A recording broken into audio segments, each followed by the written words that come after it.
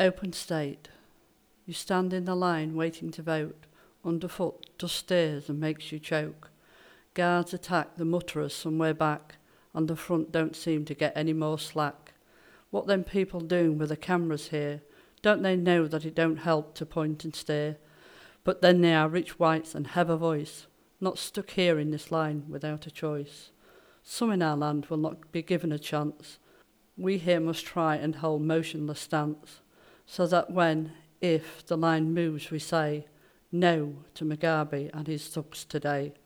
For this we dare not openly state in our land, for democracy is just a word, not an open hand. When he comes back, as we all know he will, death's not an option, but we welcome it still. Rather than be beaten or even worse but survive, for the beaters don't notice the squatting child. His thugs don't relent when they maim and worse. Life in our new Africa is a terrible curse. Yes, there are some that get quality land, retrieved from old family, white man. But we all know hype, even those that can't write. We have to be animals to get our hands on land that is worth farming and will keep us alive. But that's only if we are from the right tribe. White man, you left us having given us rights and more sophisticated weapons to fight. But you forgot to educate, now we're confused.